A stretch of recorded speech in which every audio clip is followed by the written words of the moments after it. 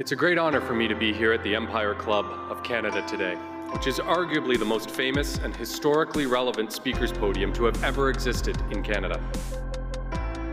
It has offered its podium to such international luminaries as Winston Churchill, Ronald Reagan, Audrey Hepburn, the Dalai Lama, Indira Gandhi, and closer to home, from Pierre Trudeau to Justin Trudeau. Literally generations of our great nation's leaders, alongside with those of the world's top international diplomats, heads of state, and business and thought leaders.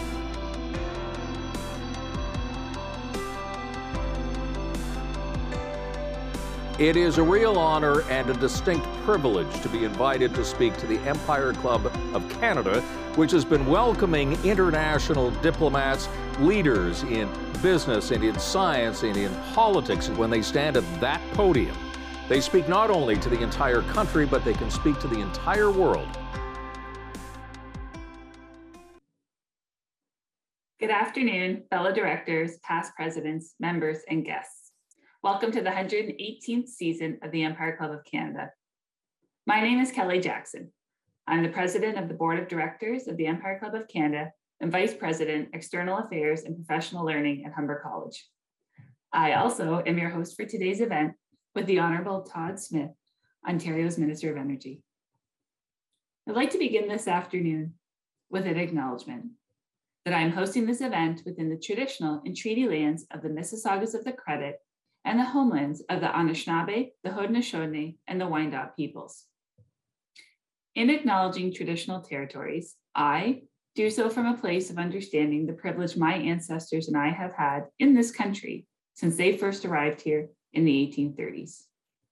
As farmers in southwestern Ontario, I imagine they felt a deep connection to the land, and yet likely did not recognize how that connection was built on the displacement of others. Delivering a land acknowledgement for me, it's an important opportunity to reflect on our human connection and responsibility to care for the land, and to recognize that to do so, we must always respect each other and acknowledge our histories. We encourage everyone tuning in today to learn more about the traditional territory on which you work and live. The Empire Club of Canada is a nonprofit organization. So I now want to take a moment to recognize our sponsors who generously support the club and make these events possible and complimentary for our supporters to attend. Thank you to our lead event sponsors, Bruce Power, LiUNA, and Waste Connections of Canada. And thank you to today's supporting sponsors, Alamos Gold Inc., the Association of Major Power Consumers in Ontario, the Association of Power Producers of Ontario, Electricity Distributors Association, Enbridge Gas Inc., and NR Store Inc. Thank you as well to our season sponsors, the Canadian Bankers Association, LiUNA, Waste Connections of Canada, and Bruce Power. Before we get started, just a few housekeeping notes. I'd like to remind everybody participating today that this is an interactive event. And so those who are attending live, I encourage you to engage by taking advantage of the question box by scrolling down below your on-screen video player. We have reserved time for a Q&A period after the minister has made his remarks. We also invite you to share your thoughts today on social media using the hashtags displayed on screen throughout the event. If you require technical assistance, please start a conversation with our team using the chat button on the right-hand side of your screen. To those watching on demand later, and to those tuning in on the podcast, welcome. It's now my pleasure to call this virtual meeting to order. I'm honored to welcome the Honorable Todd Smith to the Empire Club of Canada's virtual stage. You'll hear more about him shortly, and you can find his full bio on the page below the video player on your screen.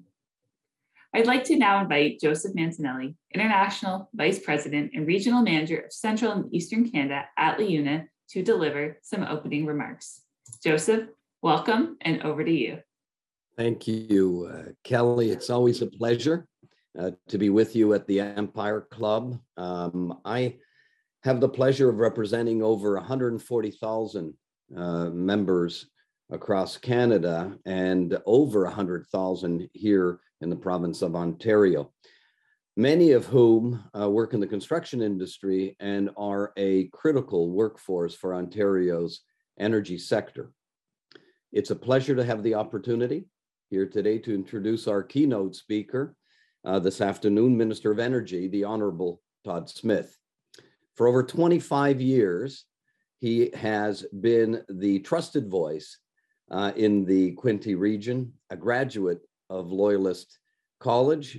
He embarked on a 16-year career in radio broadcasting, serving as the voice of the Belleville Bulls hockey and rising as news director at Quinte Broadcasting. He was first elected in 2011 in the riding of Prince Edward Hastings. While in opposition, he served as the critic for several portfolios, including the Energy File. In 2018, he was elected in the new Bay of Quinte riding as part of the Ford government and has served numerous portfolios, including Government House Leader, Minister of Government and Consumer Services, Minister of Economic Development, Job Creation and Trade, Minister of Children and Community and Social Services, and now, of course, Minister of Energy. He is a strong proponent of Ontario's nuclear advantage, and the minister recently visited Bruce Power, a large employer and partner of LiUNA, to explore their ongoing commitment to working with the Government of Ontario and to deliver clean, reliable electricity to families and businesses across the province of Ontario and life-saving medical isotopes across our planet. Our minister is dedicated to strengthening Ontario's energy portfolio, including running one of the world's cleanest energy grids to deliver Canada's first commercial grid-scale small modular reactor, SMRs, to making Ontario a more competitive place to do business with lower energy costs. Ontario energy sector is in a new power play, creating thousands of jobs for our members and thousands of jobs for skilled trades, as well as advancing economic activity in the province of Ontario. Ladies and gentlemen, please welcome Minister Todd Smith. Thanks very much, Joseph, for that introduction, and thanks, Kelly, for all the work that you and your team have done to make this event possible today. I know there are hundreds literally on the line. All we're missing is the chicken dinner to make it fully complete, but we are excited, and I'm energized to be here with all of you today to talk about Ontario's energy advantage. Before we begin, though, I would like to take just a moment to recognize the tragic loss of a worker involved in the Watay-Nakiniyat Power Project, otherwise known as the Watay Project, who passed away yesterday. And on behalf of the ministry and our sector, I just want to extend my condolences to their family and their loved ones and co-workers, and let everybody know that's working on that important project in Northwestern Ontario, connecting First Nations to the grid, that we're thinking of you at this very difficult time. So, but I am pleased and excited actually to address the Empire Club today to discuss all of the work that's underway across the Ministry of Energy as we continue to build on Ontario's energy advantage. And it's my first time joining the Empire Club as Minister of Energy. I have been fortunate enough to be in the crowd for a few speeches in the past and be a part of the energy sector now for a number of years, including 3 years as the opposition critic for the Hydro One sale and the Energy File before the last election. And I'm really grateful and frankly, I'm quite impressed by the sheer wisdom and the can-do attitude. That's not a C-A-N-D-U attitude, that's a can-do attitude.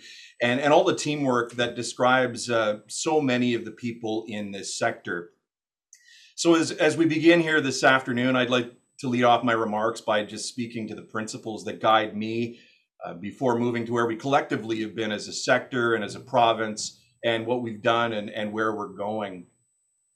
First off, I'd like to mention my 4 objectives as Ontario's Energy Minister, and many of you will have heard me rattle these off before, and I'm sure I can sound like a bit of a broken record at times, but I think it's really an important place to start, and it's a good reminder about why we're here When our government hears from Ontario families, they do tell us four things about energy. They want an energy system that's reliable, because access to energy when we need it is key to how we live our lives. That light bulb has to turn on when we flick that switch.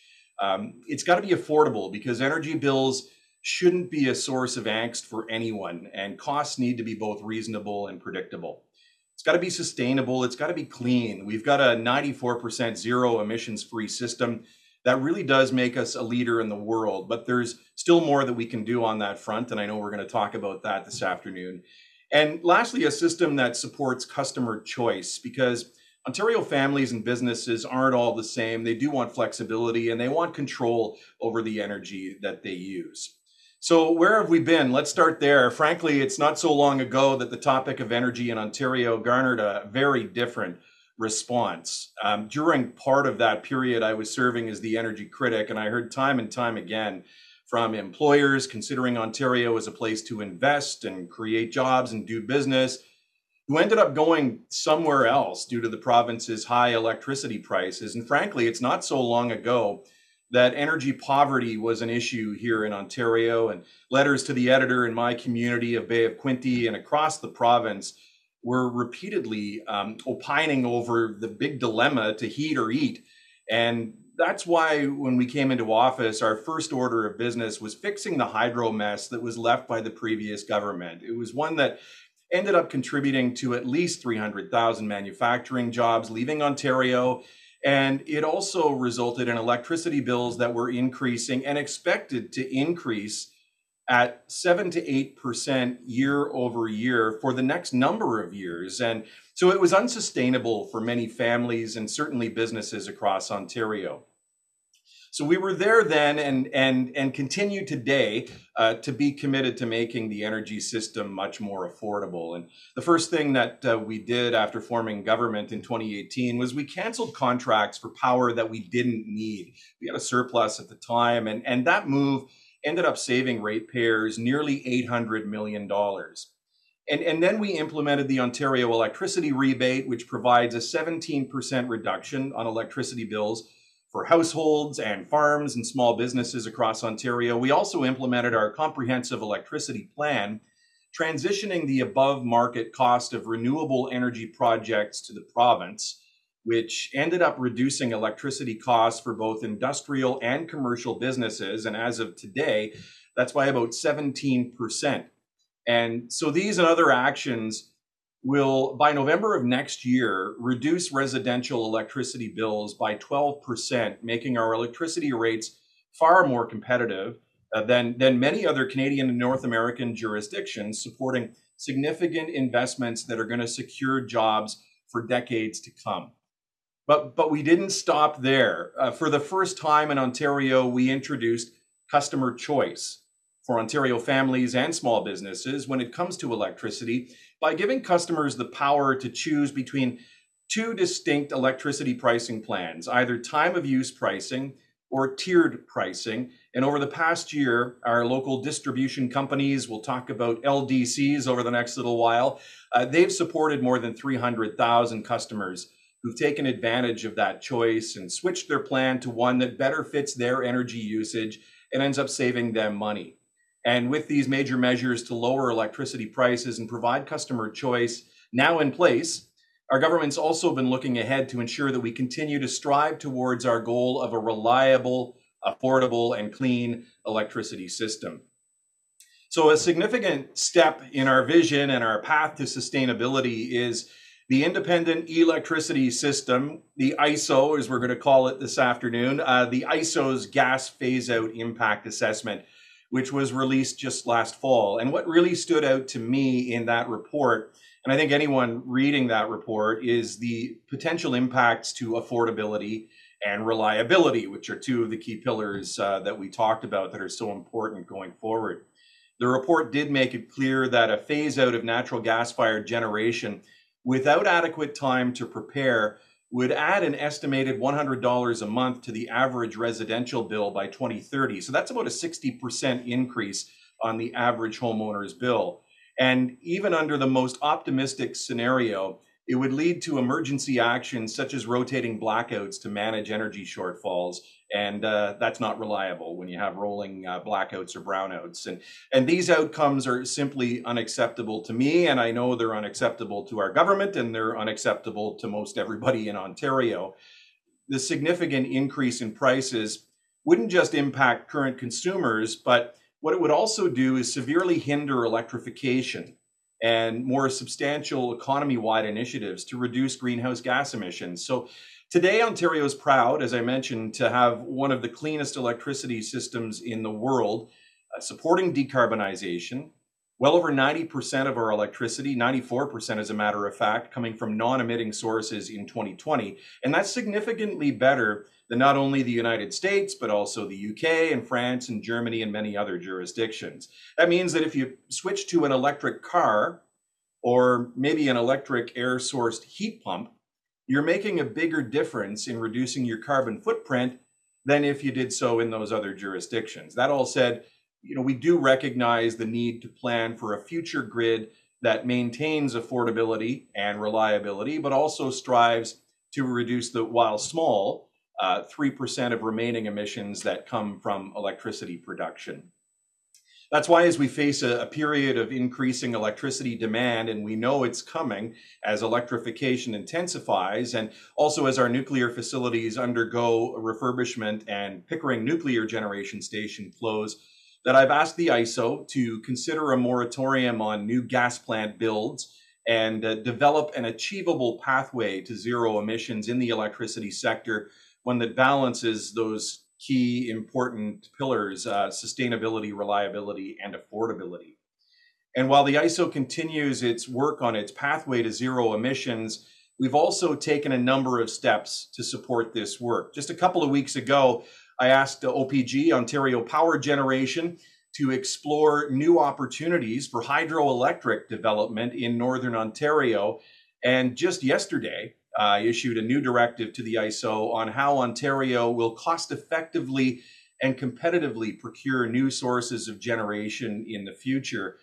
Under this resource adequacy framework, complementary competitive procurement mechanisms, including the capacity auction, which we're developing, and the medium-term request for proposals and the long-term RFP, will help our province meet our capacity needs while we're delivering the best deal as possible for ratepayers in the province.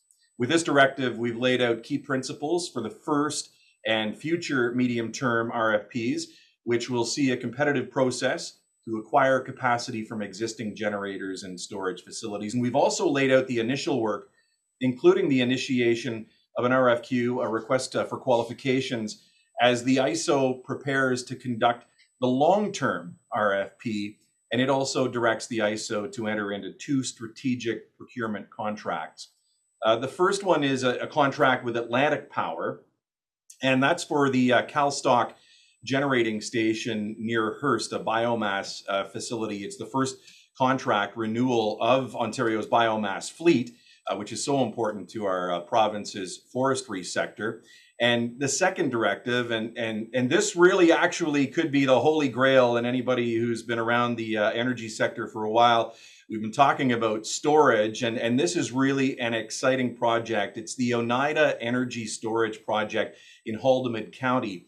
And this project is going to be the largest grid-scale battery storage facility in Canada, among the largest in the world. And for years, we've been talking about the solution to the intermittency of renewable energy sources like wind and solar, and projects like Oneida, which can store and then dispatch energy at any time, could prove to be that holy grail that we've been talking about, allowing resources to play an enhanced and more productive role in our system.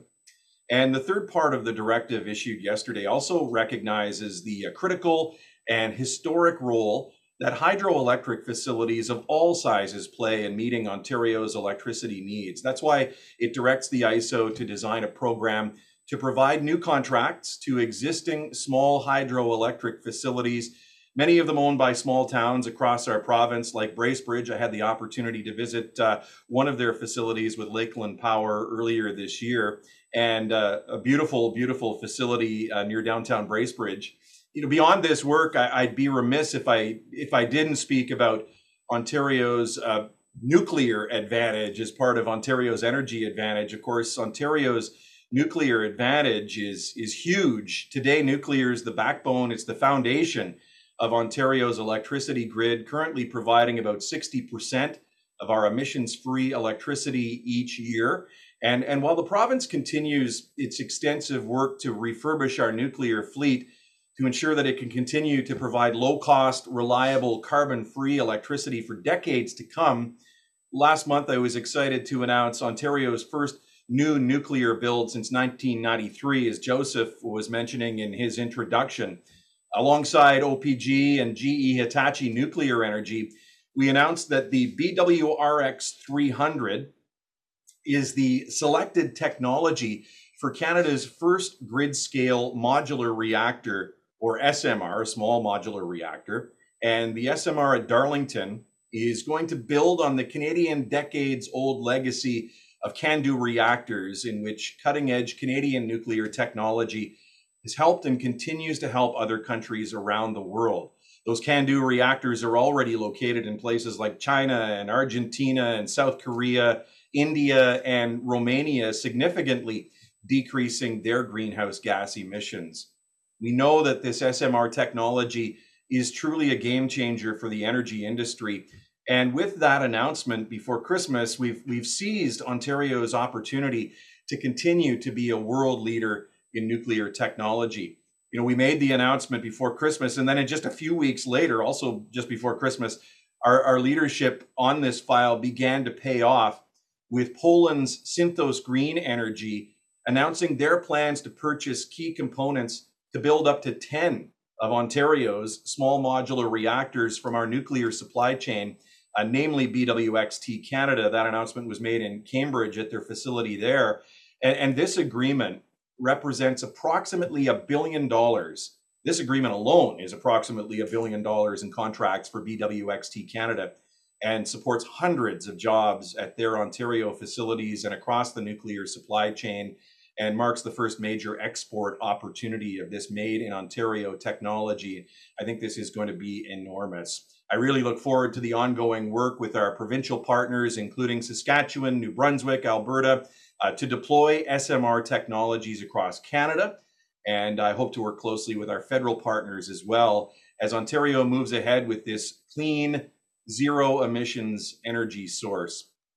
But more importantly, I really look forward to seeing Ontario's nuclear leadership helping to meet energy needs around the world and making a significant step forward on the global path to reducing greenhouse gas emissions. And we haven't even talked about the isotope benefit of our nuclear advantage here in Ontario, but there's a great story to be told around that as well. Our government's also looking to other opportunities and technologies to leverage our clean energy advantage. And we know from industry that environmental and sustainability goals, those ESG mandates, are playing an increasingly important role in corporate decisions on where they want to invest and grow. And that's why just this last Wednesday, we've been really busy at the Ministry of Energy. On Wednesday, I was pleased to announce that Ontario is developing a voluntary clean energy credit registry. And these clean energy credits are certificates that each represent 1 megawatt hour of clean electricity.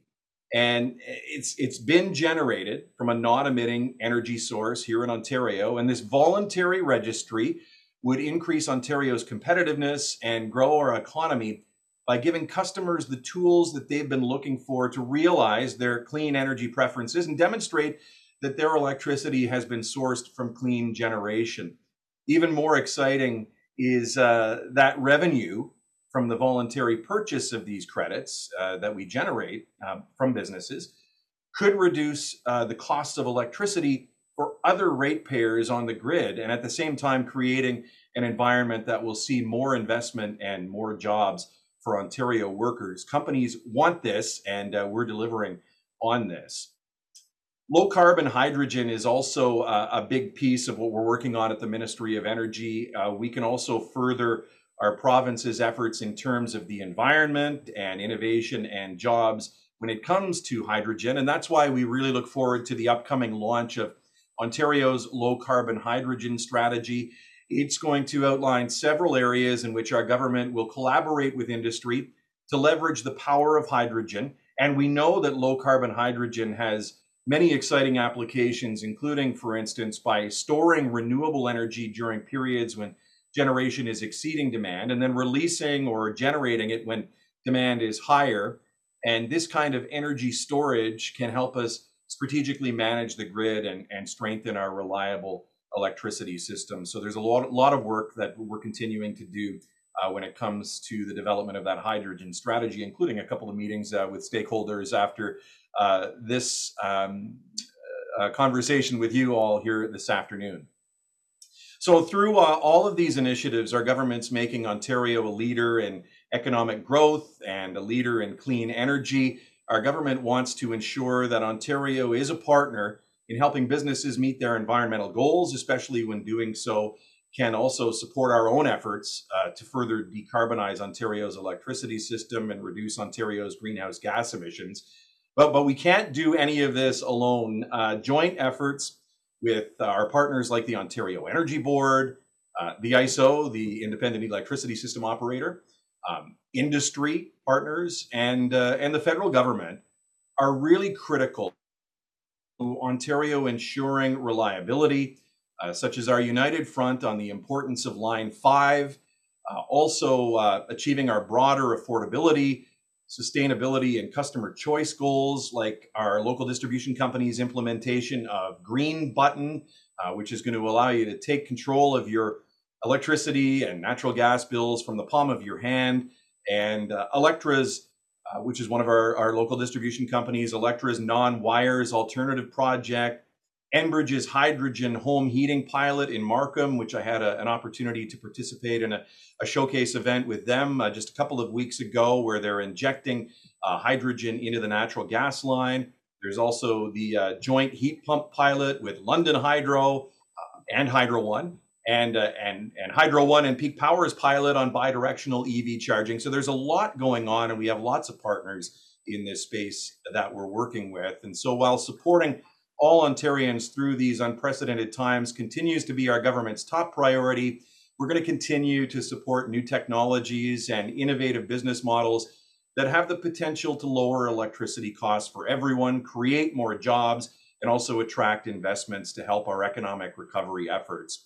And I really look forward to continuing to work with all of you together as we set Ontario up for success and economic growth as we emerge from COVID-19. I always say this, once we get through Omicron and get through COVID-19, we are set for the roaring 2020s in Ontario. So thanks for your time this afternoon. And Kelly, I'll throw it back to you because I know you have some questions for me today from the audience. Thank you so much, Minister Smith. That was a great update on so many things. And I think, I'll take the prerogative as host for today to maybe kick off the Q&A with a couple of questions of my own. But I do want to remind everybody who is watching live today to please enter your questions into the chat window. And those will be ones I'll be monitoring so that we can get those to the minister to answer. So, Minister, I think I just wanted to start off and maybe have you comment a little bit around sort of the pace of change and the scope of change that's underway right now across Ontario's energy sector. In your remarks, you talked about so many different technologies, right? So many different partners. And, in speaking with some colleagues that work in the energy sector, phrases like tsunami of change were things that were thrown out at me. And, I think just as people are tuning in today and thinking about it, sort of from your perspective, where is Ontario sitting in terms of keeping up with that pace of change and that's the scope of change? Yeah, this is an exciting time, Kelly. There's no question about it. As I said in my remarks, for years we saw, energy rates in the province increasing, and we were trying to deal with what we inherited. But now there's a real opportunity for us to look forward rather than look backward. And we know the demand for electricity is going to increase over the coming years. And that's why it's been such a priority for us to look ahead and ensure that we can meet the demand and get the best deal for the taxpayer too, which really drives us in the Ford government. And these complementary competitive mechanisms, including the medium and long-term RFP, are going to play such a critical part in the process moving forward. And as I mentioned with the directive I issued yesterday, we've laid out some of those key principles, including a focus on affordability and ensuring the continued use of generation assets that we have here in the province. We have about 30,000 plus generators in Ontario, and many of them, their contracts would have expired before the start date of the RFP commitment period. So all of these competitive processes are technology agnostic, and all of the resources will have the opportunity to present a business case demonstrating their cost effectiveness. And we've also made a number of announcements with respect to different types of renewables over the last couple of months. We talked about the hydroelectric a bit, but we asked OPG to explore new opportunities for hydroelectric. We've completed a consultation focused on supporting residential rooftop solar and renewable sources, and giving them options to clarify and give them more certainty for their part in leasing and financing of net metering arrangements, like a project that we announced back in the fall in London at Sifton Homes, which is a really interesting community net metering project.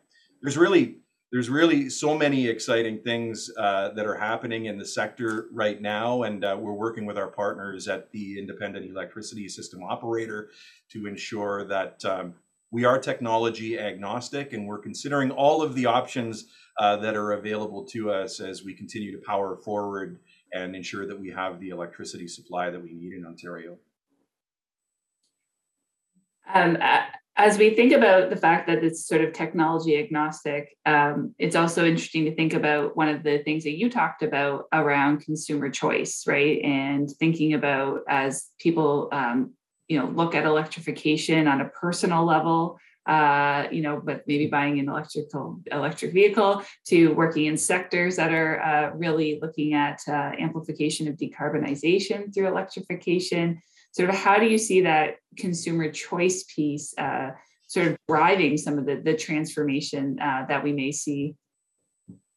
Yeah, I mean, one of the key pillars that we've been focused on is giving customers across the province more choice and more control over their energy bills as well. So, we talked about the time of use pricing, and we're exploring different opportunities there right now. The tiered pricing is also available. The green button, I kind of mentioned it in my remarks, but this is a project that London Hydro has been working on for quite some time, which not only gives customers choice, it gives them control over their electricity bills. And all 60 local distribution companies across the province are going to be adopting the green button standard, which is going to allow for the development of these hold it in your hand apps that are going to allow you, no matter if you're at the hockey arena with your kids, to turn down the heat at home, or if you're on the beach in Mexico, hopefully we'll be able to get back there soon.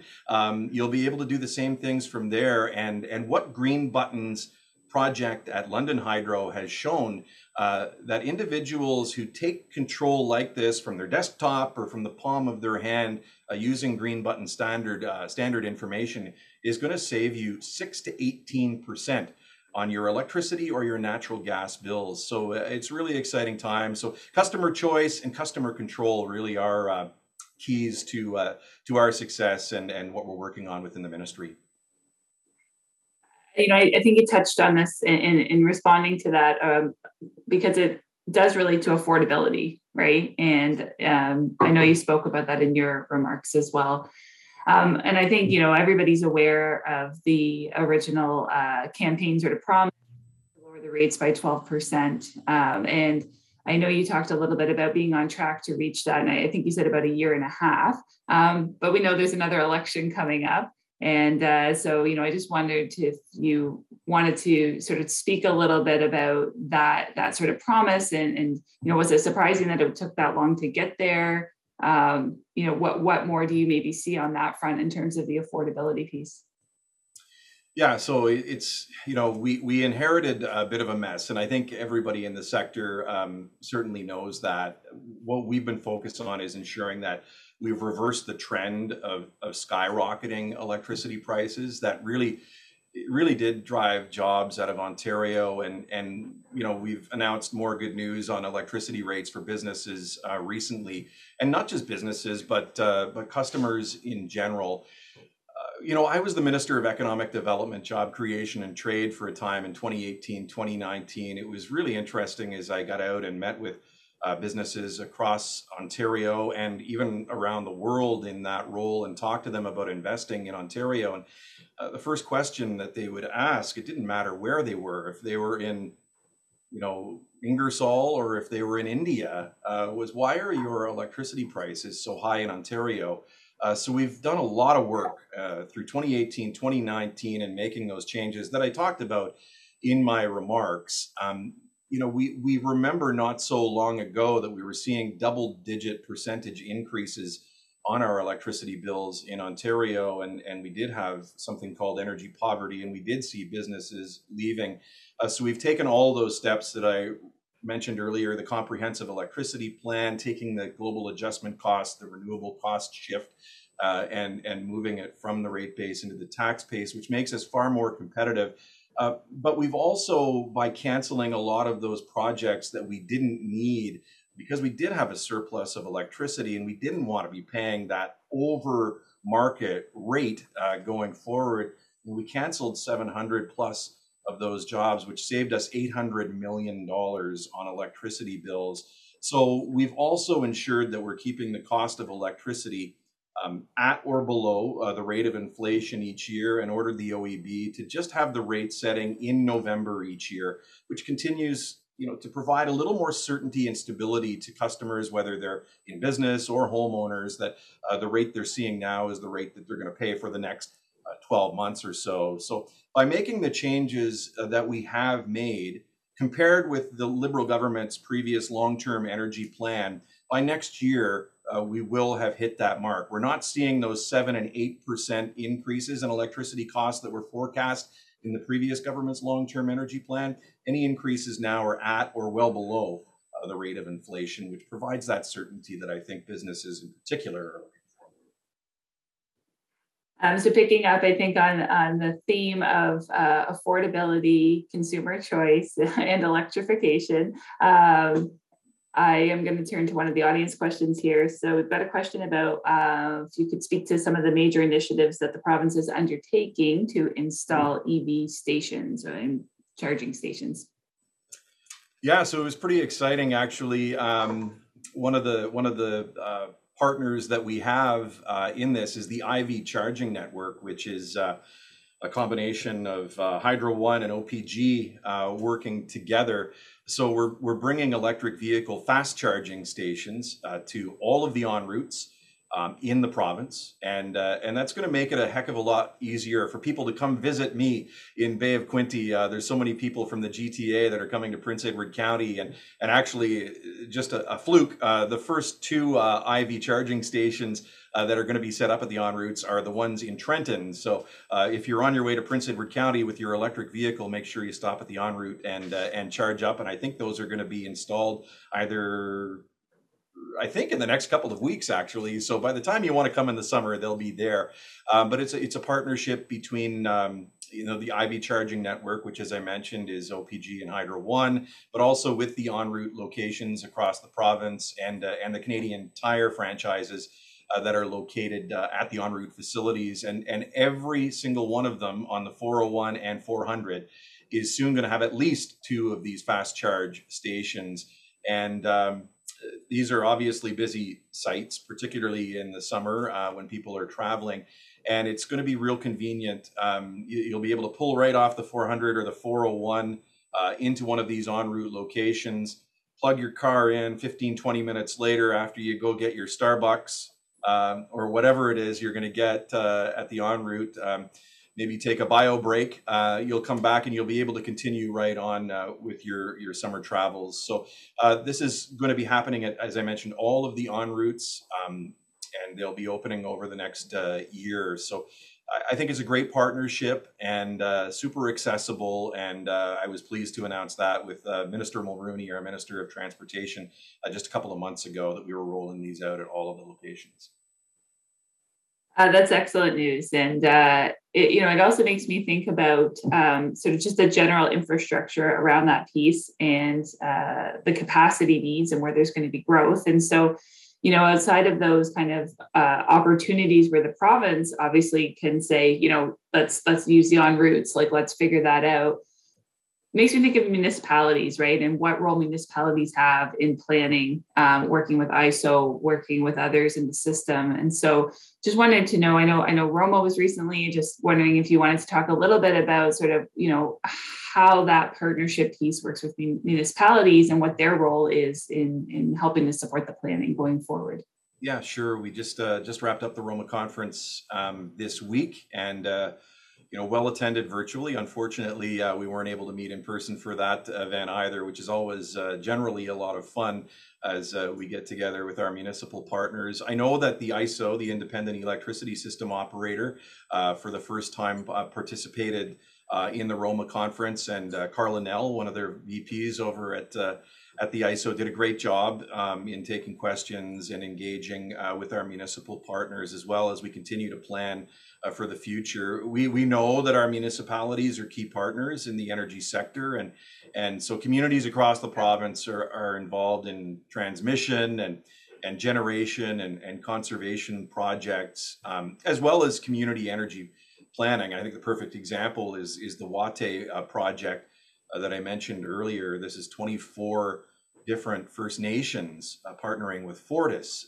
to hook all of these remote communities to the electricity grid. But we've moved quickly since taking office to ensure that municipalities are fully involved in planning their energy future, because what we started with, and my very first private members bill back when I was a green rookie in the legislature was a bill to repeal the Liberals' Green Energy Act, to restore municipal authority over the siting of renewable energy projects. It's caused so much chaos over the last 11, 12, 15 years. And so we wanted to make sure, and we did that earlier in our days, was restore that municipal authority, ensuring that any proposed project would require a willing host community.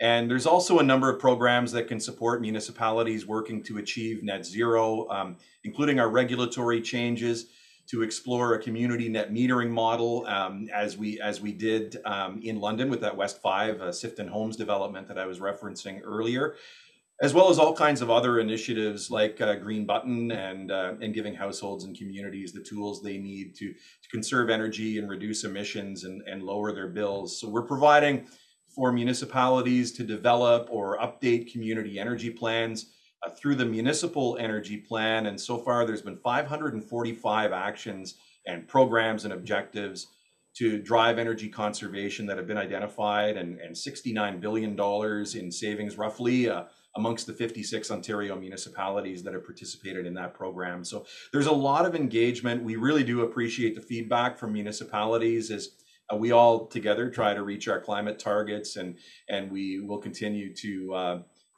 accept that input. And I know the ISO is as well. And so we're looking forward to continuing to work with municipalities as partners in this process. Thank you. We're definitely getting some excitement from the audience in terms of the Oneida announcement, and some questions around sort of just the, if you can share anything more about sort of energy storage and where that fits in terms of the long-term plan, and just sort of, are we considering using batteries to store excess electricity or just hydrogen? And just wondering, I think people are really interested if you have anything more you can share on that front. Yeah, sure. We're really excited about the Oneida project. This was something that was started by my predecessor in this file, and I know still plays an important role for Minister Greg Rickford, and the folks at Oneida and Enerstor are really excited about this project in particular. It's, I refer to the Holy Grail, and we've been talking about the Holy Grail. Battery storage is so important to harnessing that power that's being produced at times when we don't need it, and the intermittency of the renewables that we have in the province. So having this type of battery storage project is so important. And you know, obviously, as I mentioned too, as we go through the RFP process, midterm and long-term RFP process with the independent electricity system operator, they're going to be considering, you know, projects like battery storage, you know, compressed air storage, and there's a number of really interesting projects that are being proposed for the caverns that we have, particularly in southwestern Ontario, to produce electricity and store electricity so that we can have it at the peak periods at times when we need it. But I guess my whole point is we're very much approaching this from a technology agnostic point of view, and the ISO is as well, considering all options. The one thing about this sector is there are so many incredibly bright people that are working in this sector. Obviously, the analysis is going to take place to ensure that we're watching out for ratepayers and ensuring that projects that we are bringing online are going to ensure that we have an affordable, reliable, clean electricity system in our province for years and years to come. Because if we are going to continue to see that investment in our province that we all want, we have to make sure that the price of electricity and the price of energy is affordable. So there's a lot happening. There are so many interesting things. You know, you touched on hydrogen. Had an opportunity to head up to Hydrogen Optimized with Owen Sound and my colleague MPP Bill Walker back in the fall, and you know, they have partnerships with Bruce Power that are in the works as well. And so there's a lot of really exciting things that are happening in the energy sector, and we're open to all the ideas. I've said it back when I was the critic for energy from 2015 to 2018, and now while I'm the Minister of Energy for the province of Ontario, that, you know, we're willing to listen to every good idea that's out there, and I know the ISO is as well. Oh, I think that's actually a perfect segue into a question I have here from Wade. So Wade would like to know, well, sort of, you know, Wade says that it seems that the ministry is only focused on electric or hydrogen technology. You've made a lot of points today that, you know, there's a lot of different areas of focus. His question is, why aren't you looking at carbon negative renewable natural gas from ag waste for heavy duty transportation? The short answer is we are. I guess I didn't get to everything on my list. There's a lot of things that we're looking at within the Ministry of Energy, and again, we're open to all great ideas. So I just had a meeting this morning actually with a stakeholder talking about such an opportunity here in Ontario, in Eastern Ontario, I should say. And you know, we're really pleased to be working with farmers to double or even triple in some cases the amount of off-farm organics that they can process so that they can produce renewable natural gas. And I think Ontarians often do overlook the capacity of renewable natural gas, and we've done it here today. So to Wade, I believe it was, you said, asked the question. This is something that we're certainly really interested in, and I can tell you this morning I was meeting with my friends at Loyalist College talking about such an opportunity. So. Well, that's thank you, and that's excellent to hear. As somebody in the college sector, always you know, love it when we hear about opportunities to think about how we're using that the talent of our students and employees and staff and faculty to help solve all these kind of real world problems. Ian asks also something, because we've been talking about agriculture and farm in that last question. Ian would like to know if you could tell us something about what the ministry is doing to examine how farmers could be supported in keeping their energy costs affordable and sustaining and supporting farming in the province. Yeah, sure. One of the things that we're doing actually, and I didn't touch on it at all either, is the rollout of the natural gas expansion program that we've had 2 phases now since we've been the government. And I know there's more that we can do, because there's farmers and there's municipalities all across Ontario that are clamoring for natural gas in their communities. In the latest phase 2, we announced that 28 different projects in 43 different communities. We're going to be rolled out across Ontario, and they do stretch, from Cornwall to Northern Ontario and small, remote, Indigenous communities as well. And while we were able to do 28 projects, we had about 200 plus applications for this. So there's major demand for expansion. And while we're out there in different communities across the province celebrating the natural gas expansion program, we always get somebody from another municipality that says, how come they got it and not us? So we're continuing to explore future opportunities. And there's always the opportunity for municipalities outside of the natural gas expansion program process to meet with their local natural gas provider, be it Enbridge or EPCOR or whoever it may be, to try and negotiate deals on their own. But, we're working on the potential for a third phase of the natural gas expansion program, just because we know it's so important, particularly to farmers. They can save so much on their drying costs if they can make the conversion to natural gas. So we've heard a lot from them, and stay tuned. There may be more on that in the near future. So I think we've got time for one more question. And, this is I think this is a great question to be the last one. I'm just going to read it. Ontario's clean energy advantage is real and a huge opportunity for the province to exploit in its drive to net zero. How are ordinary folks reacting to it? How are ordinary folks reacting to the move to net zero? Yeah, well, I think the idea about, we've talked a lot about that. We have, one of the cleanest grids, Yeah. Right?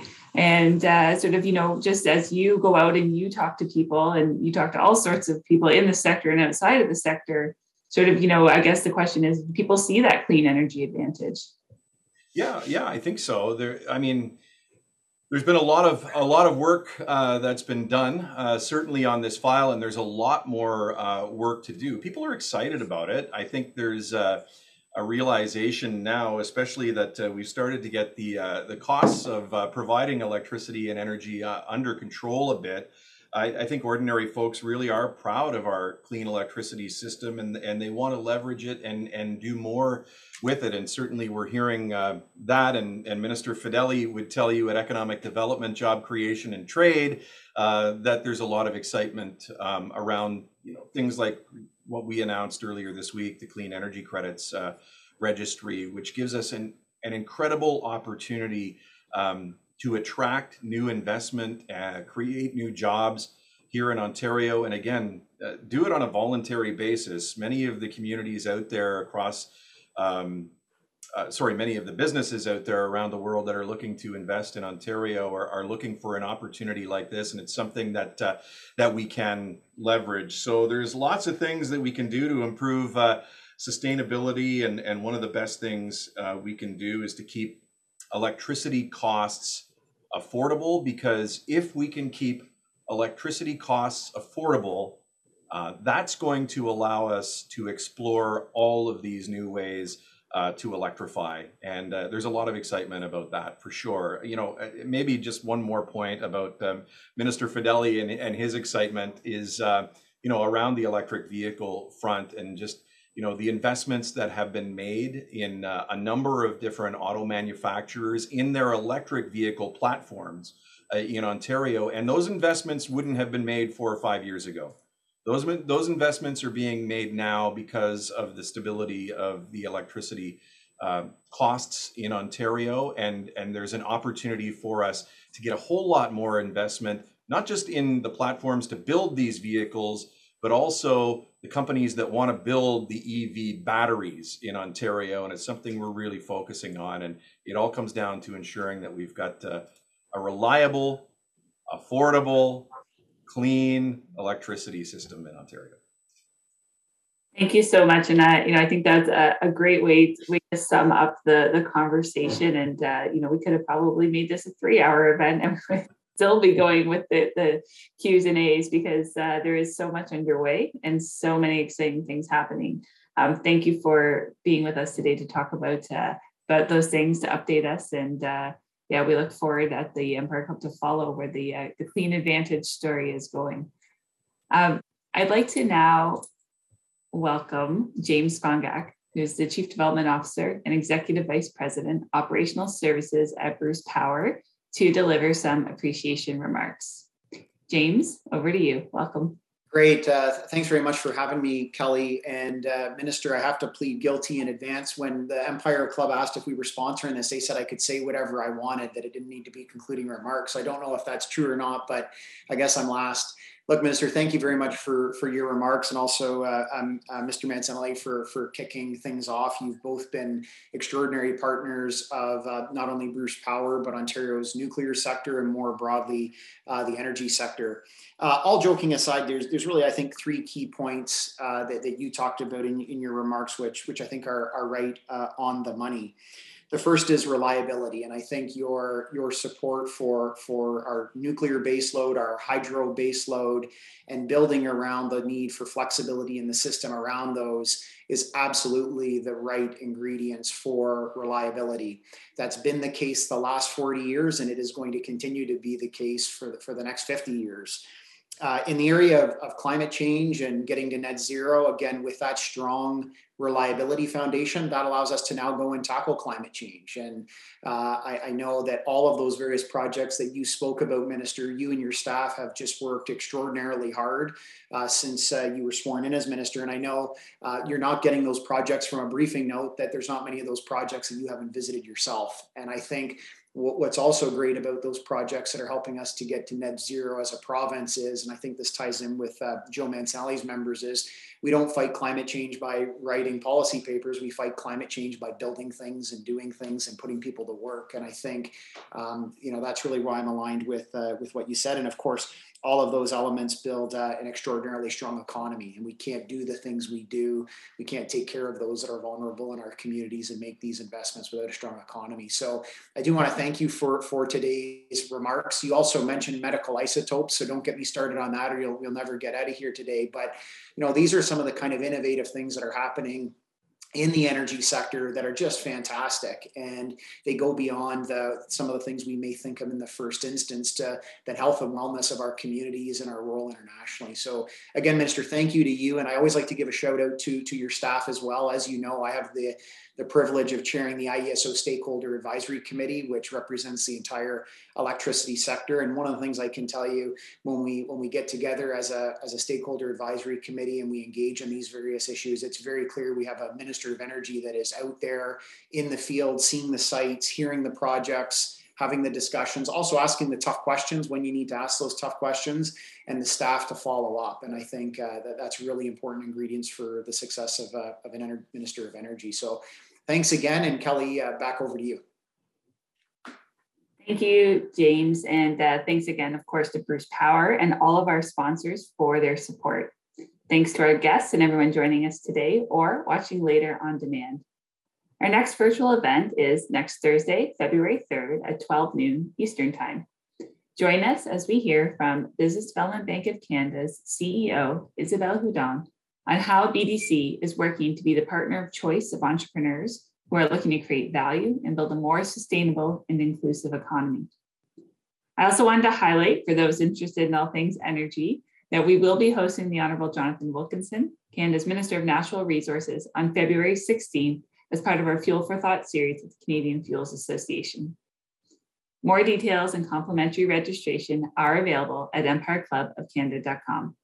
This meeting is now adjourned. I wish you a great afternoon. Stay safe and take care.